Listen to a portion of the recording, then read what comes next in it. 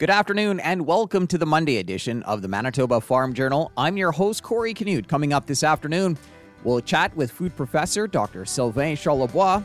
Also, Dave Gallant with the Canadian Canola Growers Association will stop by. Up first in today's Country Comment, we'll look back on the Royal Manitoba Winter Fair, which was a big success in Brandon last week. The latest farm news and market numbers all coming up over the next 60 minutes. The time now is 12 o'clock. Here's a look at our local news. Good afternoon, you're listening to the Manitoba Farm Journal. The Royal Manitoba Winter Fair wrapped up at the Keystone Centre in Brandon over the weekend. The fair welcomed close to 43,000 people through its gates over the 6 days. Kathy Cleaver, president of the Provincial Exhibition of Manitoba, chatted with reporter Barry Lamb. The past week was great. It was hectic. It was a lot of hard work, but really couldn't be happier with the attendance, with how it rolled out, and how our director stepped up. I think it was a real much-needed boost for the economy and for everyone's spirit. At 43,000 through the turnstiles, roughly what you were expecting? Well, it was hard to know what to expect, what people's tolerance would be. I know they were all anxious to get out and start to do something different, to have events. I could sure see it in the kids, excited to be there. It was hard to know what to expect. I thought people would come out, and it was so last minute with lifting the COVID rules and understanding, just what was going on. So I'm very pleased with the gate. How important was it not to miss a third year of the Winter Fair? Well, I think that a third year would have been our undoing. The history's lost, the memory is lost. Part of the attraction of the fair is the memory from grandparents to kids, bringing them. And some of these kids don't have any memory of big events. So I think it would have been catastrophic for us. At 43,000 patrons, what does that mean for your bottom line and the importance of trying to improve the financial picture for your group? Oh, well, it could have been. It's not what it was in 2019, and that wasn't as good as it ever has been. But we had good weather all through. People were able to come. We were very tight and careful with the spending on the other side. It wasn't, maybe we did cut back some things, so I'm sure we'll be fine as far as the fair. We'll be back next year. How much momentum does this give you in planning for the summer fair? Well, a lot of momentum. People will start planning this week. There's been some meetings already for summer fair. We just talked to our Midway provider, and they're excited about coming. So, yeah, I think it's momentum. The team, our directors work together as a team, and we have processes in place now where I think this will roll out. This will roll out maybe a little smoother than Winter Fair. And might that give you a chance to get closer to your normal patron numbers, the fact everybody knows now that this show is coming this far ahead? Well, that certainly would help. There seems to be a little competition on the ground here, but yes, we can start our marketing now and start our planning, and I think people can attend with some confidence that we're going to have to learn to live with COVID and just what does this new normal look like. But we'll certainly plan with that in mind, and we're really looking forward to getting back to our events and what our organization is meant to be. Just finally, how have the sponsors been through all this, and how important has the role of that sponsorship group been to making these shows go ahead? Well, I had the opportunity to visit with most of the major sponsors this week in my role as president. They were, I couldn't thank them enough for their support and sticking with us for 2 years of non-events and coming back here with some risk, and who knows what it was going to be. But they were very supportive. They're glad to be back and look forward to a long relationship with them. That was Kathy Cleaver, president of the Provincial Exhibition of Manitoba, chatting with reporter Barry Lamb about the Royal Manitoba Winter Fair, which wrapped up in Brandon over the weekend. A look at what's happening in the markets this afternoon is coming up. Good afternoon, I'm Corey Canute. Farm Credit Canada has released its annual food report. JP Gervais, FCC's chief economist, says despite the challenges in 2021, food manufacturing saw a pretty strong performance overall. We've had food manufacturing sales that were up, 15 or close to 15% in 2021. But some of that number, is driven by the high inflation that we started to see somewhat in the second half of 2021 and that we're seeing now in 2022. Food manufacturing sales reached more than $125 billion in 2021 and are projected to increase 7.4% in 2022. Last year marked the strongest year-over-year sales growth recorded since 1992. And a rancher from Saskatchewan is the new president of the Canadian Cattlemen's Association. Reg Schellenberg says enhancing the business risk management programs so they have a better fit for cattle producers is a key priority going forward. Although we really appreciate and support the livestock price insurance program, we realize the biggest inequity is the fact that the premiums are not cost shared. And that'll be our big focus, is to get LPIP, so it is cost shared premium, just like all other insurance opportunities that we have as producers. That was a look at today's Farm News. I'm Corey Canute.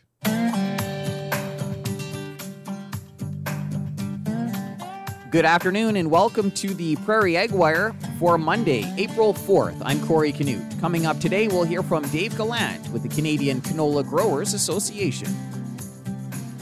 Farmers have been taking advantage of the Advance Payments Program. On April 1st, the first day of the program, Canadian Canola Growers Association issued over $275 million in cash advances, providing more than 1,500 farmers across Western Canada with cash flow. I caught up with Dave Gallant, Director of Finance and Operations, on Friday.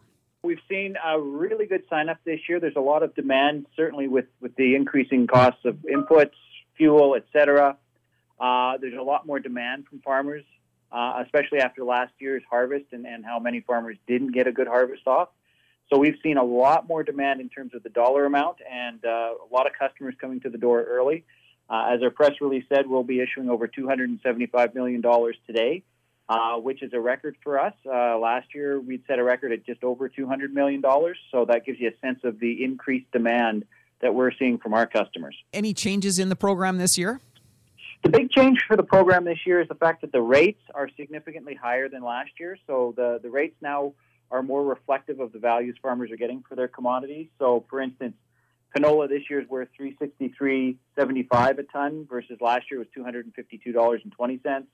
Wheat's up to $145.50 a ton from $111.50 a ton. So even for the same acres that the farmer is seeding this year, they can get significantly more money in terms of cash flow to help put that crop in with this year's rates. Talk a little bit about the timing of this year's program. So we started taking applications from farmers on February the 9th. Today is the first day we can actually issue funds on April the 1st. So the program is now available fully for farmers to sign up from April 1 till next March 31st. And if it's a grain or oil seed advance, farmers have until September 30th of 2023 to pay that advance off.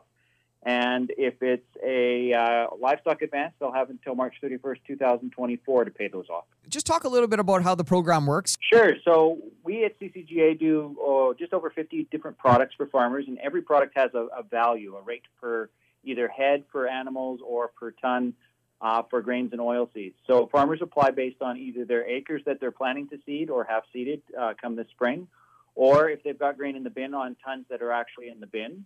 The calculation is fairly straightforward, and we will provide the funds directly to you, deposited into your bank account.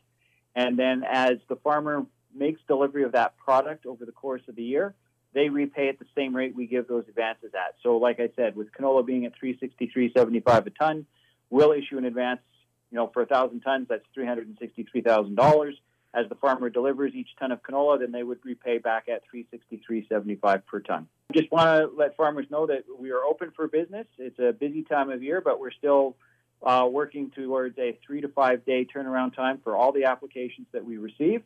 No fee at CCGA and prime minus 0.75%, which is going to get more attractive as interest rates start to climb based on what the Bank of Canada is predicting. That was Dave Gallant, Director of Finance and Operations with the Canadian Canola Growers Association.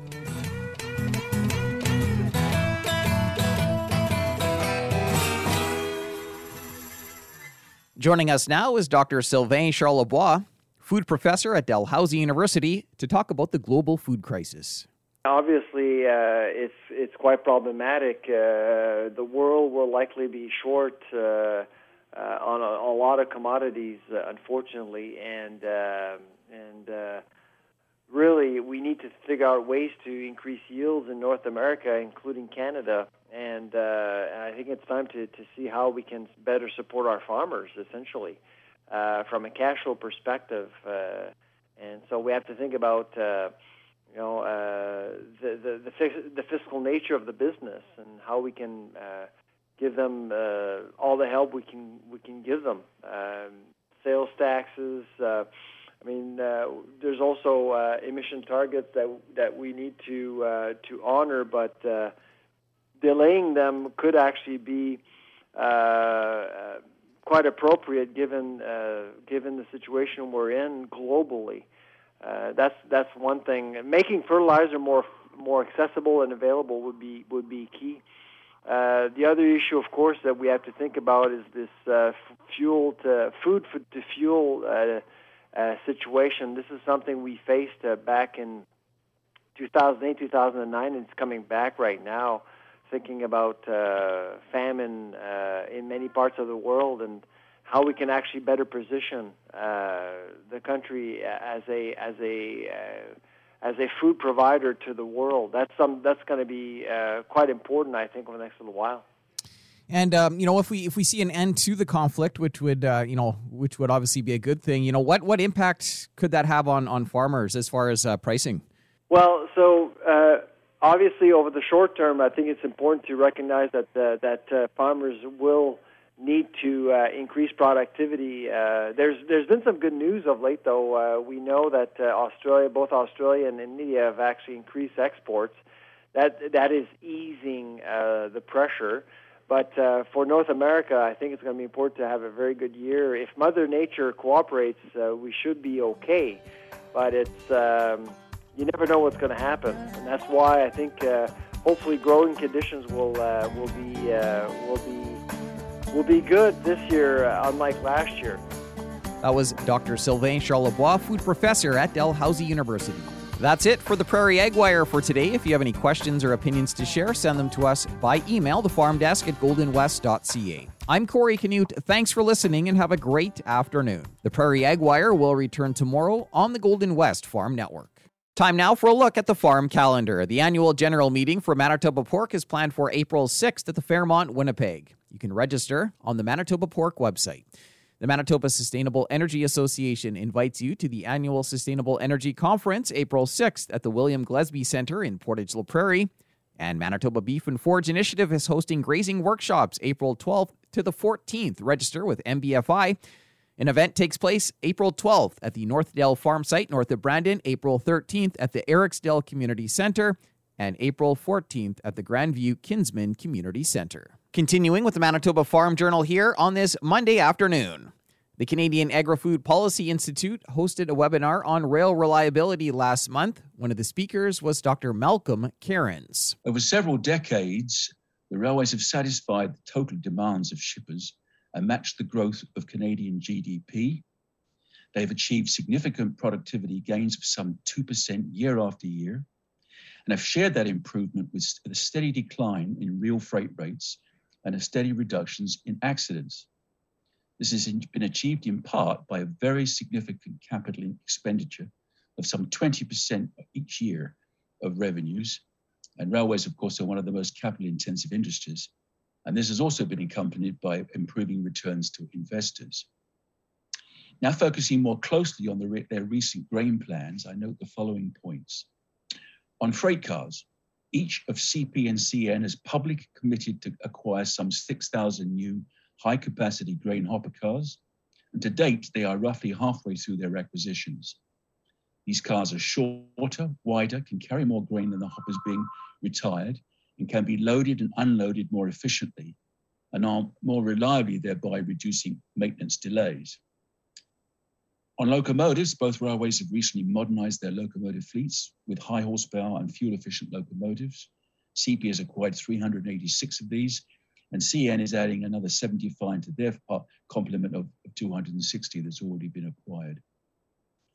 On track infrastructure, CP is currently extending sidings and installing centralized traffic control on 8 subdivisions in the west to increase line capacity. And